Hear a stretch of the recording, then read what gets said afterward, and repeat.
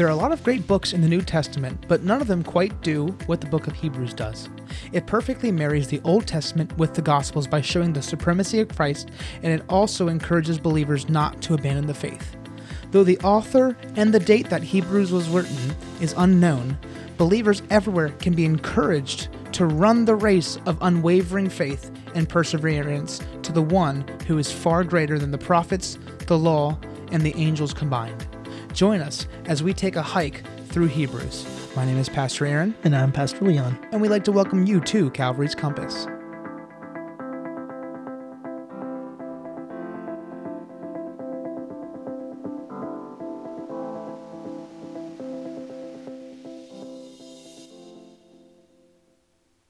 Alrighty, we are picking things up in chapter 7.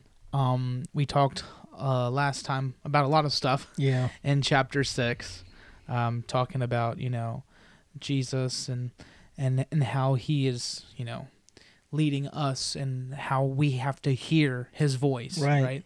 And so we're going to try and cover all of 7 today, and we'll see kind of where it leads us, and we're going to kind of give a little bit of history as well, so that way we can kind of understand fully what we're trying to say here.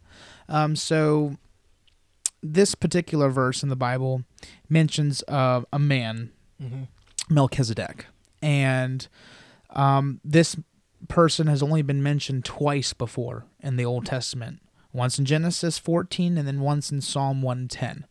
And so basically what happened was, and I'm not going to read it, but a little bit of a history lesson. Abraham went to go fight some kings, and he won the battle. And Melchizedek, king of Salem, which some people say that's Jerusalem. Right. Others, it's translated as king of righteousness. He comes and he is a priestly king. So he operates under priesthood and the kinghood. Which is odd. That doesn't ever happen. Doesn't happen. Right. And so, he comes out and he brings bread and wine to Abraham. Communion. Mm-hmm. And he blesses Abraham. And so Abraham gives him 1/10 of everything that he has. This is when the tithing becomes instated, right? And so they carry on the tithing tradition in the Levitical priesthood, and they would give 1/10 of what they have to the church to support the priests. But I think I'm going to read that blessing actually from Genesis 14 that Melchizedek blessed Abraham with. So this is 14 verse 19 and 20. It says, "And he blessed Abraham, saying, Blessed be Abram by God Most High, possessor of the heaven and the earth, and blessed be God Most High, who has delivered your enemy into your hands."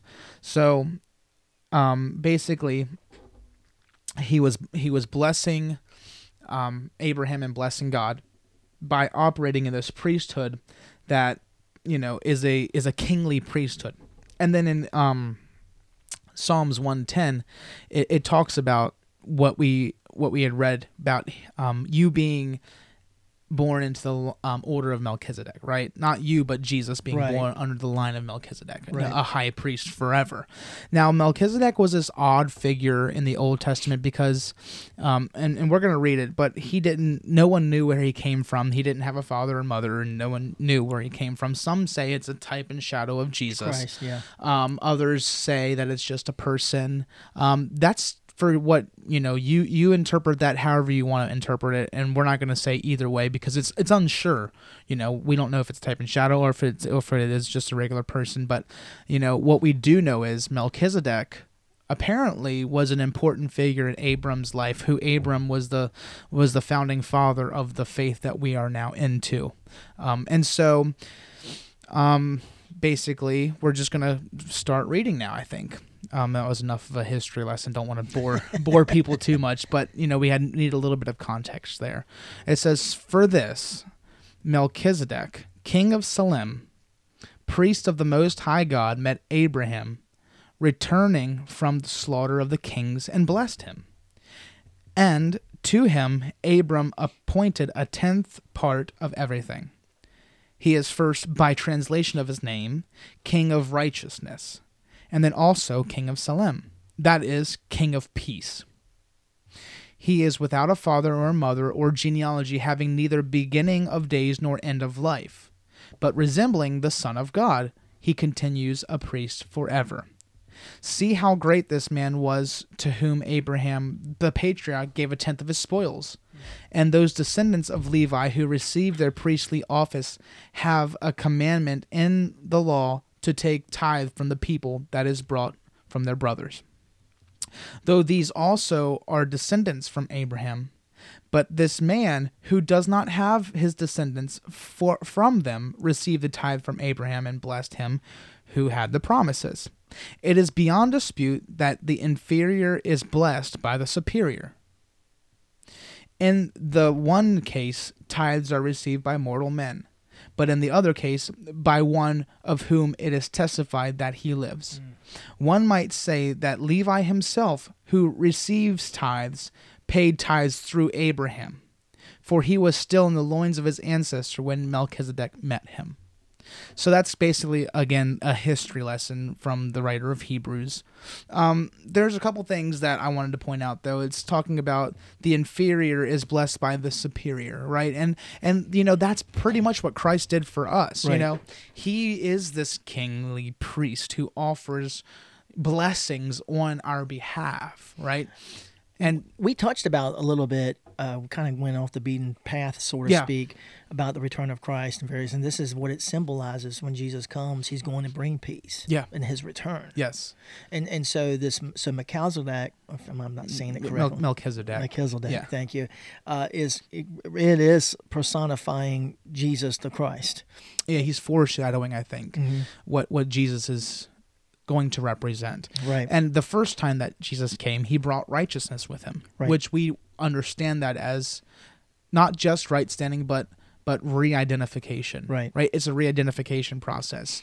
Through Melchizedek, Abraham was re-identified as blessed. Which Melchizedek means righteousness. Right. So if he's king of righteousness. Yes. Yeah. And so that's what Christ did for us as well. When he came the first time, he gave us our identity back. Thank you, Father. Yes. He gave us who we are intended to be. Amen. And all we have to do is accept that and claim that. And see, here's the thing, when the Bible kind of talks about this adoption into, the word adoption here in our Western view is different than the way that the Hebrew people understood it as, right? Adoption here, we think of it as a legal cause where they sign legal documents and all that stuff. Right.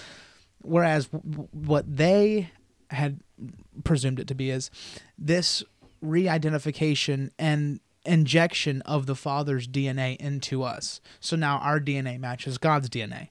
And so when Jesus came, he brought righteousness with him, which is the re-identification, meaning he gave us his DNA. Right? So that way we can be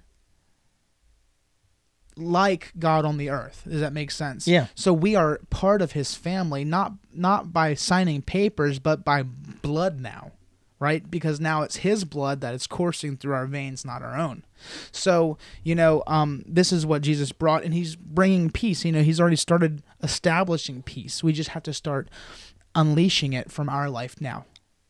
Peace is not just, I feel at peace, but peace, shalom, is restoration. Right?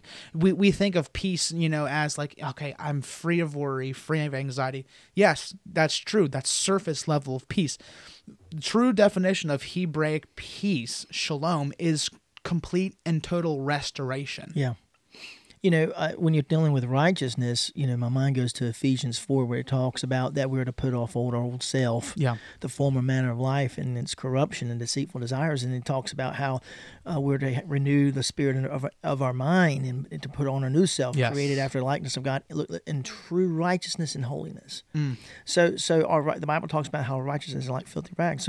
So there are things that we cannot carry into what our relationship is when it comes to our righteousness compared to Christ's righteousness. And Melchizedek bringing righteousness is something that we are to come under. And that's why Abram had to pay tribute to Melchizedek, because he was surrendering an offering and coming under and the joining blessing, right? Of when there is a covenant, a lot of times there's a transition. Yes, they give an exchange. Yeah, and so Abram went in part of the covenant. You know, we talked about this. Yes, but this is also an exchange in a physical form that he understood.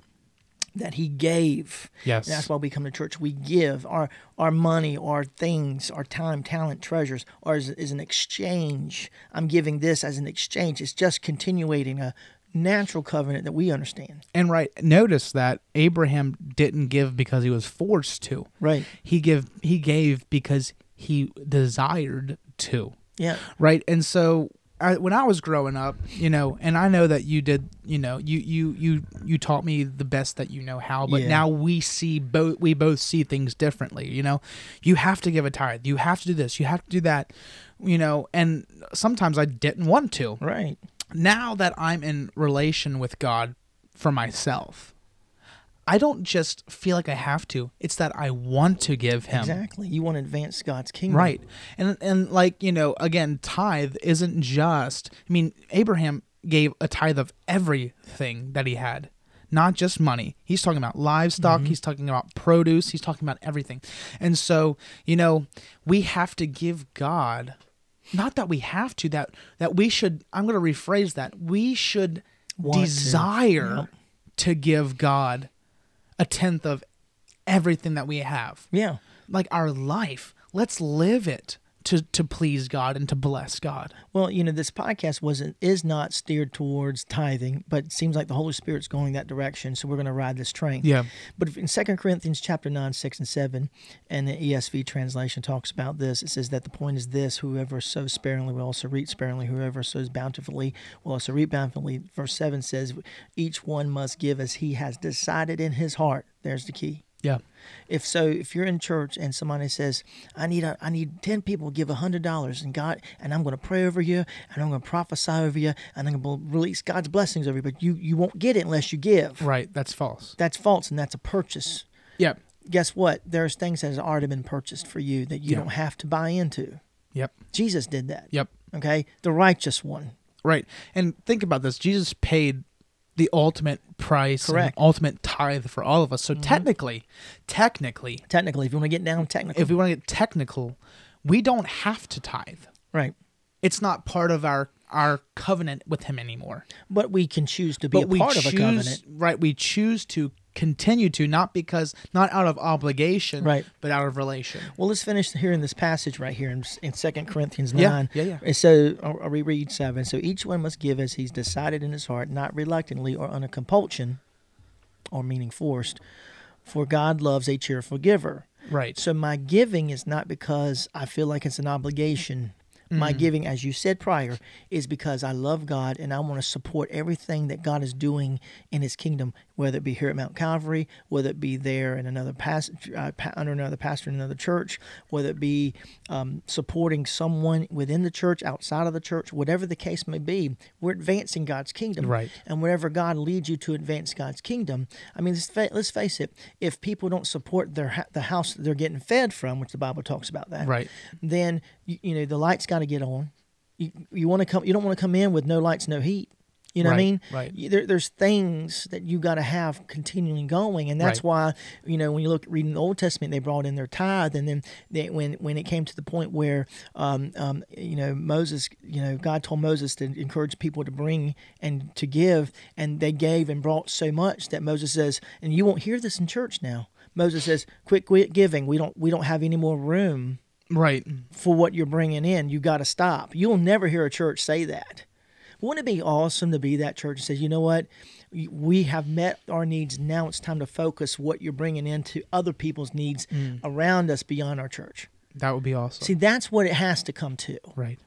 And I think this is where, when advancing the kingdom, it's not building your own kingdom, it's still advancing God's kingdom. And when we think kingdom-minded, it's not just inwards, it's always outwards. Right. And so this giving, this Melchizedek, the king of Salem, the king of Jerusalem, the priest, the most high God, he is This is the metaphor, the symbolic measure of what we are to bring and what he is receiving. He is peace. We're looking for peace, but he gives us the peace because he's paid for it. Right. And it's not transactional in that if you pay for it, then you get peace. Well, right? That's what our society is. Notice that Abraham became blessed first, then he gave.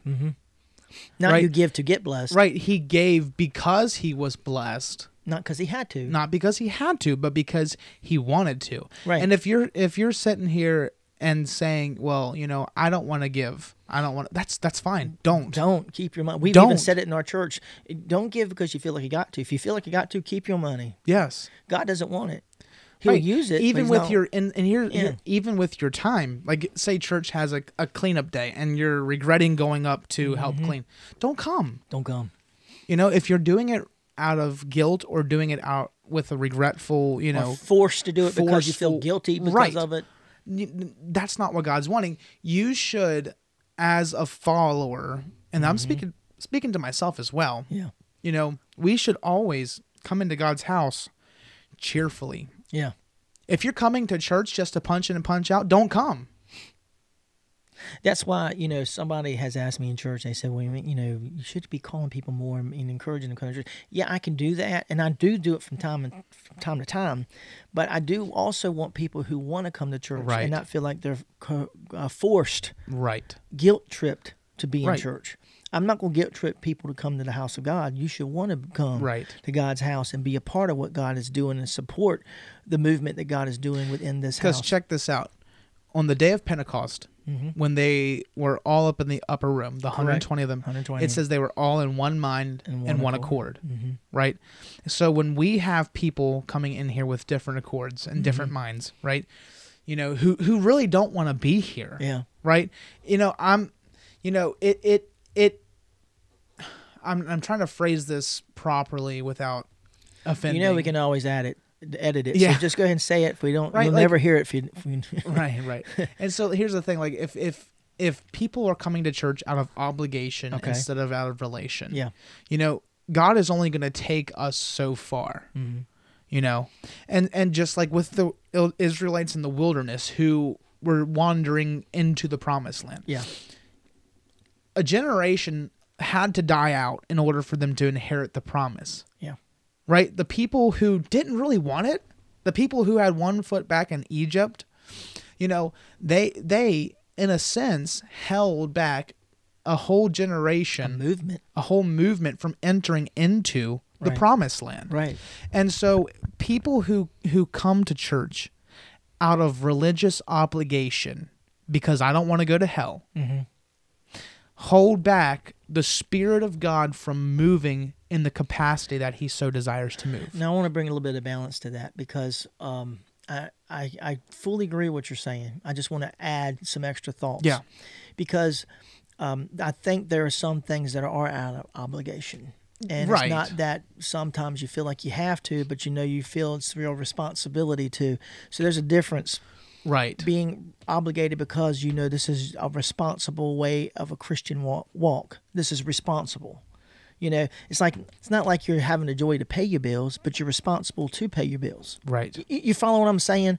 So there are some incidents where there are people who come to church out of obligations, not because they feel like they're forced to. Right. It's because it's their responsibility to. Right. And therefore, doesn't change their heart's motive. Correct. It just changes the viewpoint of the motive. Right. Because there's going to be mornings where you're going to wake up and you're going to feel tired. Yeah. And I'm not talking about that. No. Right. Right. I think what we're trying to hit on is, if you're sitting there, if we got to beg you to come to church and beg you to do these things, don't bother. Exactly. You know what I mean? And we're not saying we don't need help or we don't need to want to use you. It's just saying it's work for you just as much as work for us. Right. And as ministers of the gospel as we're pastors in this church, we want a flow with the Spirit of God. Yeah. We want everybody to be in one mind and one heart to go forward in the Spirit. And with that being said, as we're moving forward in the Spirit, we encourage people to be on the same playing field as where we all desire to be. Right. And it's all ever been at work and always that one person that always they don't want to be at work. They know they got to be at work, and they rather not work when they're at work, and you got to pull their load on you and with your load, and it makes more work for you. Right. And so I don't want anyone to sit there and listen to us and say, well, they are saying that we shouldn't just go to church if we don't feel like it. No, that's not what we're saying. That's not what we're saying.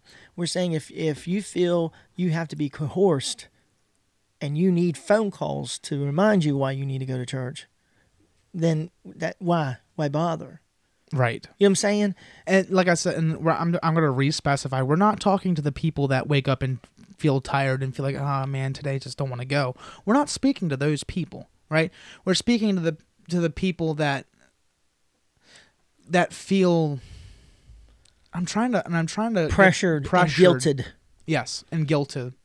You know, I was speaking to one of our members in the church, and they were wanting to get involved in a particular ministry, and they pretty much said, Pastor, if you need help, why didn't you say? And, one of the things that I tell people, and that's like, I know what it feels like to be involved in a ministry, and it no longer feels like a ministry. It feels like a job. Yeah. I mean, I've served under ministries. I've served under pastors where I'm just waiting for this to get over with so I can go about my business.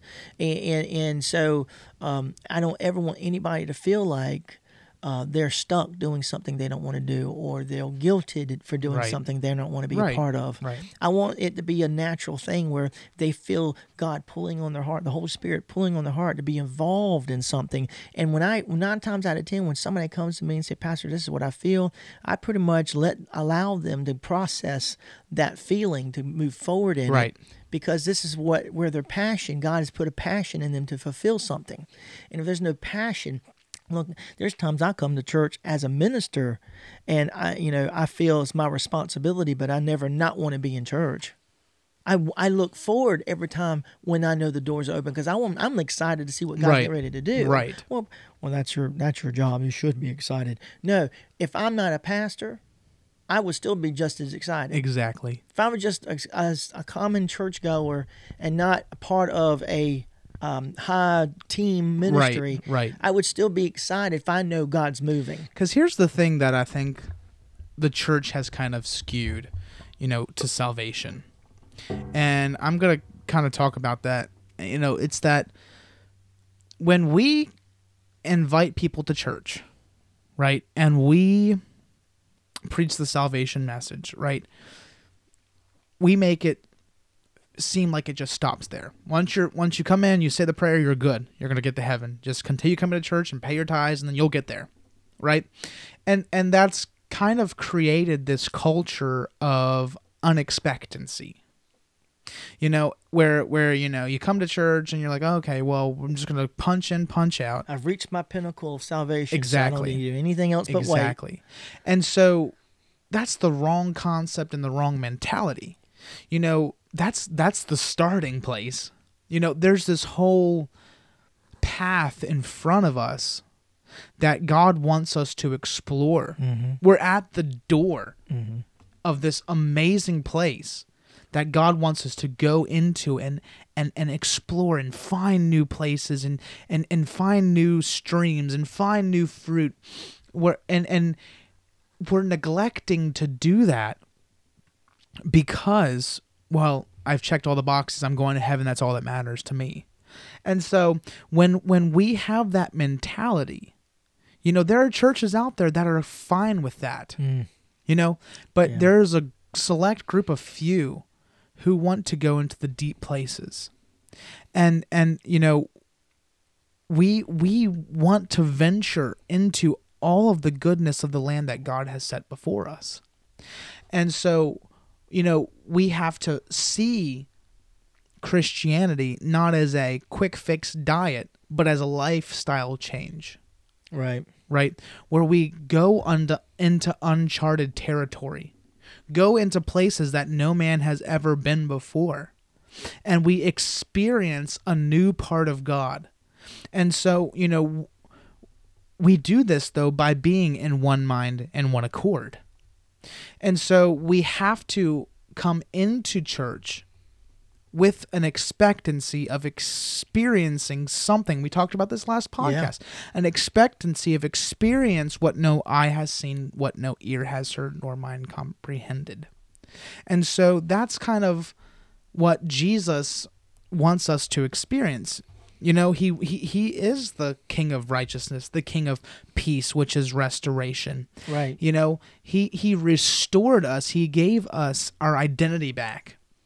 And then he gave this whole land that we can go and explore. But we're still at the surface. We're still at the entry point. And we think that that's good enough. There's got to be more. I mean, there's something that you said triggered, I believe, some things about the depth of God and how God is moving. You know, my mind goes to Genesis chapter 1, where it says, "Now the earth was formless and empty, and darkness was over the surface of the deep, and the Spirit of God was hovering over the waters." Yes. And not only was it a natural sense that we believe how, you know, God evolved in all these things, the what was been created, but we also understand that the symbolic aspect of darkness and surface, there are surface levels that contain darkness. Yeah. And there's some things that God is saying that we are having to go deeper.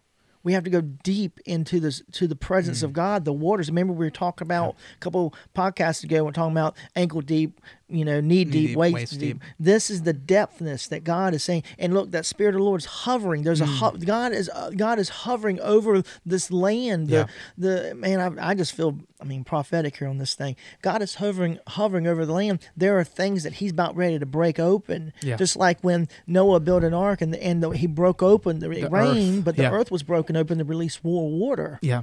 And thus there is a breaking of a flood of the Spirit of God. Yeah. We keep hearing in our prayer times, revival.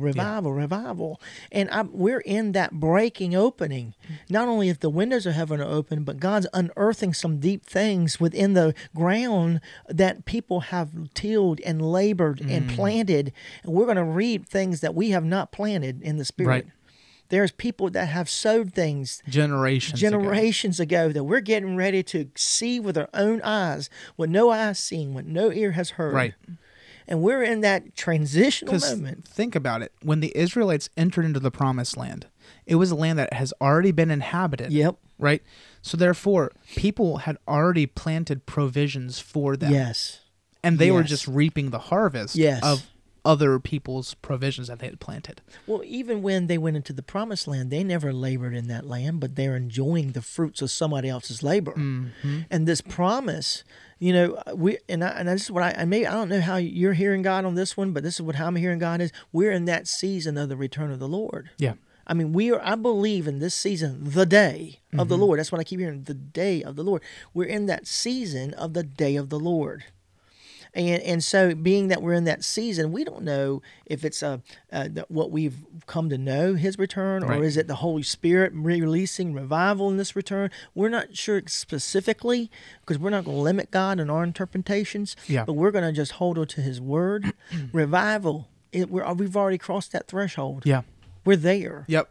And for people to say, oh, revival's getting ready to come, that's negligent. We're here. We're here. We're in that land. You can either enter into the land with the rest of the people, or you can die out in the wilderness. Yeah, and waiting for the treading of the waters. Yeah, the waters has already been broken. Yes, and we have to access that. It's like I said, it's in front of us. Like when I'm saying this, I can literally picture us standing at the entrance of the precipice of a new land that needs to be discovered, and new ground, you know, new produce, new things that God has in store for us, and just this luscious valley of green, and we have an obligation, right, to go into those places and explore places that nobody's been before. May I project a word that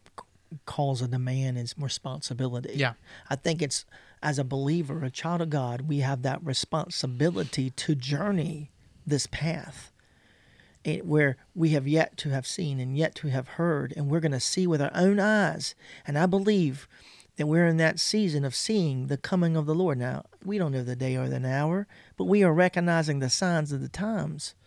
And so when we look around and see, rumors of war and, all these things going on that's around the earth, these are everything pointing for his return. Yeah. Yep. And we believe, and I know it's crazy, but we believe that he's not coming to replace the earth in heaven. He's coming to restore earth and heaven to its original intention. And like we said the last time, and I'm bold enough to say it again, that when it talks about the New Jerusalem, that's Jesus' return. Yeah. That's his return. Yep. In Revelations 21. Yep. And I know it goes against a lot of the grain, but this is what the Bible says, he that have an ear, let him hear. This is what we're hearing in the Holy Spirit. We're not sitting under people and somebody feeding us this information. We're hearing the Spirit of God like many, many, many are. And there are pockets of people that are diving in, and we got to be the remnant. We got to be a part of a movement. This is a kingdom In order movement. for there to be a change, there has to be a change in the way that you believe. Correct. And if we continue on the same belief system that we have been, it's not been working. It hasn't been working. It's not been working, and we have to. Say it. There has to be a paradigm shift. There it is. Right? And explain that. Yeah, a paradigm is a model, an example. And for too long, the church has had this paradigm that's been set in stone, right? And we've built things and established things that we believe to be rock solid. Yeah. But what we don't realize is we have covered up what was alive and what was living and replaced it with something of stone. And God wants to break off everything that man has built. Every piece of concrete and cement that man has put up on the pillars and the walls of the living church, God wants to break that down. And he wants his church to be alive again. And so there must come a paradigm shift, a shift in our models and behaviors, a shift in the way that we perceive things. And this is why it's so important for the church to the church people to come into church with an expectancy of seeing what no eye has seen, hearing what no ear has heard, and perceiving new revelation from heaven that nobody's ever perceived before. So I want to also jump on this, because as you were talking, I kept hearing the Holy Spirit tell me Genesis 26. So I went to Genesis 26, and my eyes scrolled down to verse 18. Listen to this. Isaac reopened the wells that had been dug in the time of his father Abraham, which the Philistines had stopped up after Abraham died, and he gave them the same names his father had given them. That's restoration. That's restoration. But you got to be willing to get the shovel in your hand and redig a well that's there. Right. The water's there. You just got to dig it back up. Mm. And this is what God is trying to bring the church to do. There have been wells that's been covered up by man. Yep. With these rules and all this stipulation and regulation Dogma, and systematic things that we have to check box in order for things to happen. Yeah. Let me tell you something. I'm going to be bold to say it, but God is a kind of God who he will bring in a drug addict, dealer, save them in a matter of a moment, and they start preaching and pastoring a church. And that would go beyond, in a matter of moments. I'm not talking about years of going through the process of being restored in public eye. Who the heck cares? Right. If God's changed your heart and they got enough zeal to do it, move aside. Move aside. Because we're in a moment that things have to change on a dime. Right. This is that paradigm shift you're speaking about. This is redigging wells. This is what God has opened up that we've covered up. We've covered up living waters enough. Right. It's time to redig them and let it just burst from the earth. Right. And that goes with the Melchizedek thing about the king who brings righteousness and peace. That's the restoration. Restoration. And it's crazy. We've been on this boat for the last couple podcasts. Yeah. It's just the way that the Holy Spirit has led us. But there's this restoration that is coming. And those of us who are on board, are going to experience something amazing. But we have to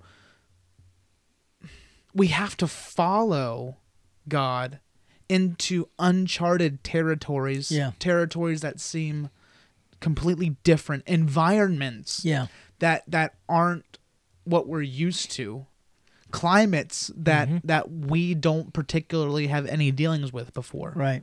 And so, there's a level of exposure, I think, that God's going to bring to the church that's going to expose us to a new level of glory that we have never experienced before. But it all happens when we are in one mind and one accord.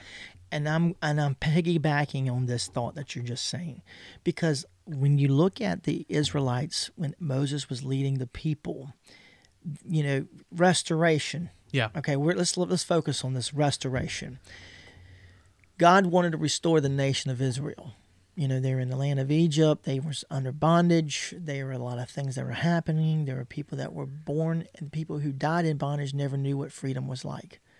So, this was a time that Joseph, no one, even the Pharaoh didn't know who Joseph was, the Bible spoke of. But when they're praying for God to heal their land and restore them, they're, like church today, we're thinking, God, just zap us, change it for us, and let us enjoy what you've done.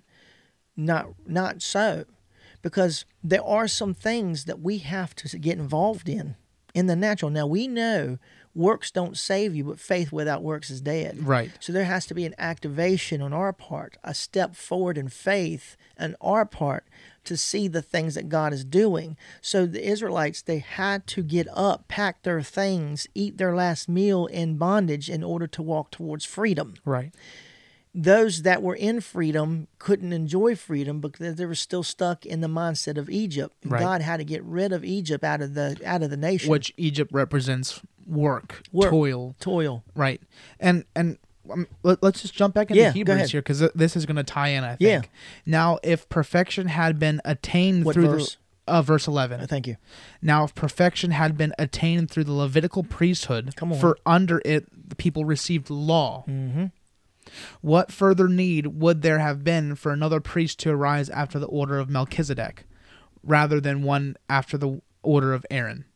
For when there is a change of the priesthood, there is necessarily a change in the law as well. There you go.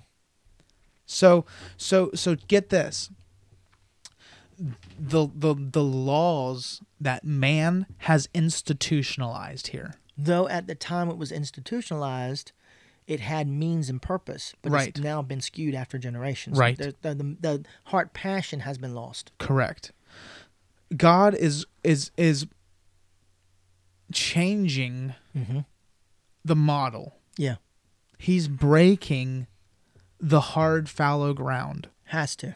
He has to. And so this law that we have been under of work and toil and strive and keep on coming to church to experience the same thing that you did last Sunday for no apparent reason whatsoever. Mm-hmm. God is breaking that paradigm and offering now in this season a new paradigm for us to live under. Mm-hmm. Now we have to be cautious not to do the same thing to the next generation what the previous generation did to us. Right. Which is calcify those things and make it a pillar of a foundational thing of faith. No, this is for a season. Right.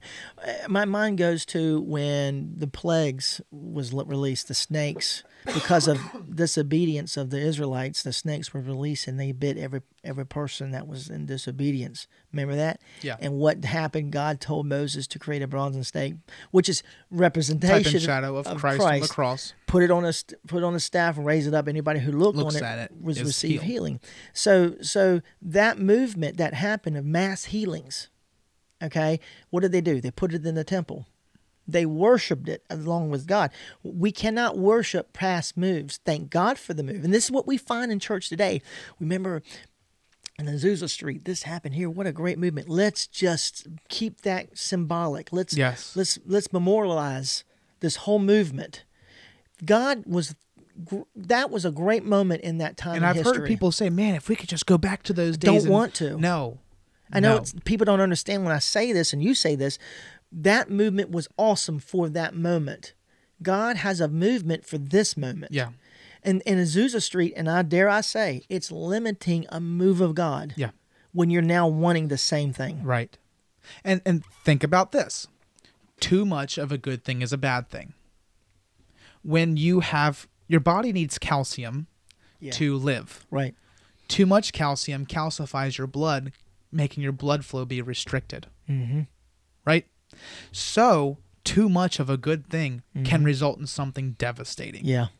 That's why Jesus said that you cannot have two leavens in the same loaf, right? You cannot have the leaven of Herod or the leaven of the Pharisees, right? Which is the leaven of the law and the leaven of politics. Right. So we have to completely clear our plate of everything. Okay, think about it like this. When you go to a fancy restaurant, we've been to cruises. Yes. We've been to fancy restaurants. We've been to fancy restaurants. Yeah. We've been to cruises. Some fancy restaurants have a menu laid out for you and say, this is the order of the course of meal. Right. We'll bring out the first one, and then we'll take it away. Yeah. And then bring out something better, and then take it away. And it's not all at one time. These are progressive settings. They don't bring a lot of it. They bring you enough to taste, for your palate to taste it. Right. That you're not a fool, but you're progressively going through the meal. Right. In a small sum, so to speak. And it's not a buffet. No, it's not. We're so used to engorging. Right. That God wants us to taste and see that the Lord is good every step of the way. Exactly. In this progression. It's a multi-course meal. Yeah. And it's not an all-one setting. I just can't wait for the Holy Spirit to move again in a mighty way. Well, God is moving in a way you don't recognize. No eye has seen, no ear has heard. This is, and he that have an ear, let him. Does that mean you're the only one that hear? No. God has many people. Look, like I was speaking to someone this morning before I came here to the church podcast with you. And I was saying that God wants everybody to hear. It's just not everybody's choosing to listen. Yeah. He wants everybody to. We hit this the last podcast where he talks about he wanted everybody to go up to the mountain, but they said, "Well, Moses, you go up, speak to God for us, and you come back and tell us what we need to know." And that's in today's church right now. Yeah. Pastor, you preach God's word. Let us hear it, and then we'll make that decision if we like it or not. Right. And that is a wrong mentality when it comes to the house of God. We have to not only receive a word, but from the pastor, but be willing to follow into the next promised land. And be willing to receive a word for yourself. Right. If I can just look, I can't wait for a preacher and so-and-so to come to church because I need a word from God. If they can just speak over me or call me out or prophesy over me, if I can just get in that prayer line and they prophesy over me, I know God's going to speak. Well, how about this? What happens when God shuts up the man or woman of God and you don't get a word at all? How are you going to live? We got to hear God for us. In this day and age, it is those who have an ear to hear. And remember with Ezekiel, and God was taking him to the mountain, and he heard the thunder, the lightning, and all this thing going on, and God wasn't in all that movement. Elijah? Yeah, excuse me, Elijah. I was thinking of another. Elijah, thank you. And God wasn't in all that movement, but it was in the still small voice that God was in. And this is what's happening now. We're looking for the light shows. We're looking for the healing lines. We're looking for the tent revivals. We're looking for who's the next man or woman of God that's going to just be the next Benny Hinn, Catherine Kuhl, and A.A. Allen, Oral Roberts. We're looking for the next Billy Graham. No, God is needing people of God to branch out of churches, out into the marketplaces, that we are hitting people one-on-one. You are the evangelist. You are the healer. You are the prophesier. You are the prophet in your nation. Go out and express the word of the Lord. And express what God is saying. Express what God is doing. And don't wait on the preacher to do it for you. Don't wait on the next man or woman of God to stand up on the pulpit to call you out to get a confirmation of a word. You hear God for you. Go. Right. And the next movement is going to be from people that you least expect it to. Exactly. Check this out. Verse 13. Yeah. For the one of whom these things are to be spoken belonged to another tribe, from which no one has ever served at the altar. For it is evident that our Lord was descended from Judah, and in connection with the tribe, Moses said nothing about priests.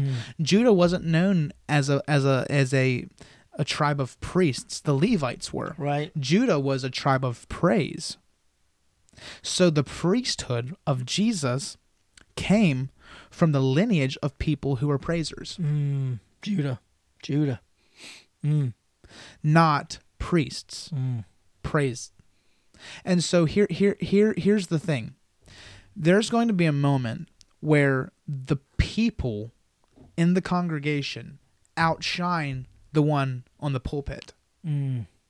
Where you go out and you win the souls, you win the lost. Yeah. It's on you, not the minister. And so we have to go with God, venture into the place of what no eye has seen, no ear has heard. And then the church goer takes it out into the streets, right, and starts witnessing and starts taking the fire and taking the torch from the house and putting it out into the world. And I think we hit on this last podcast or so in Acts, where it talks about when they went from house to house. Yes. And then when they all came to church, the church added in one day 3,000. And I think this is where we're at. I mean, and I respect where I come from in my denomination and various things of that nature, but I want to say this respectfully. There's no cookie cutter in church growth. In a lot of denominations today, they go on this, how do we get you out of this slump and get you into church growth? Methods are great, but what's greater is following the heart of God and equipping the people to do the things that are necessary to be done. God may not call a certain church to be running thousands. Right. You know what I mean? God may be calling your church to be something specific, and it may not be hundreds. Right. It means that you empower the people that come under your tutelage, and you prepare them for the work God's called them to do, and they go out and win the thousands. Right. And that's okay. It really is okay. Yep. And so, we have to be willing, though, to go into those places and equip those who need to be equipped. But it all starts with us aligning ourselves under the blessing of the one who has descended from Melchizedek, which is Jesus. Right? He is the priest after the order of Melchizedek. So meaning he is going to bless us and equip us to go out and harness a revival. Yeah. Praise God. That no man has ever seen before. But it all starts as well with us coming into the house with an expectancy to experience what no eye has seen, ear has heard. And that's the purpose of why we come to church. That is our responsibility beyond obligation, is that our desire is to come to church to receive equipment by the Spirit of God. Yes. To confirm the things that we already feel, and we go out and we do the things He's called us to do as His people. Right. And so, so the priesthood after Melchizedek, we didn't finish chapter 7 today. We stopped around verse 15. We'll pick that up in the next podcast. But, we covered a lot of ground today. I mean, from giving, and I know it's weird we've been hitting on that quite a bit, but it deals with it here, giving of your time, talents, because it ties into winning the harvest. Not financially, but you doing your part out in the field. You giving of yourself to witness the kingdom of God to the people who need it. And so that's really what it's all about. We have to come to church with an expectancy, go out to our jobs with an expectancy to see what no eye has seen, to hear what no ear has heard. And it's going to come from us. It's going to come from people who you least expected. But we want to thank you for tuning into Calvary's Compass. If you like what you heard, share us on Facebook. Check us out on Facebook, Mount Calvary Church of God. Check us out on our website, mountcalvarycog.com. God bless, and we'll see you next week. See ya.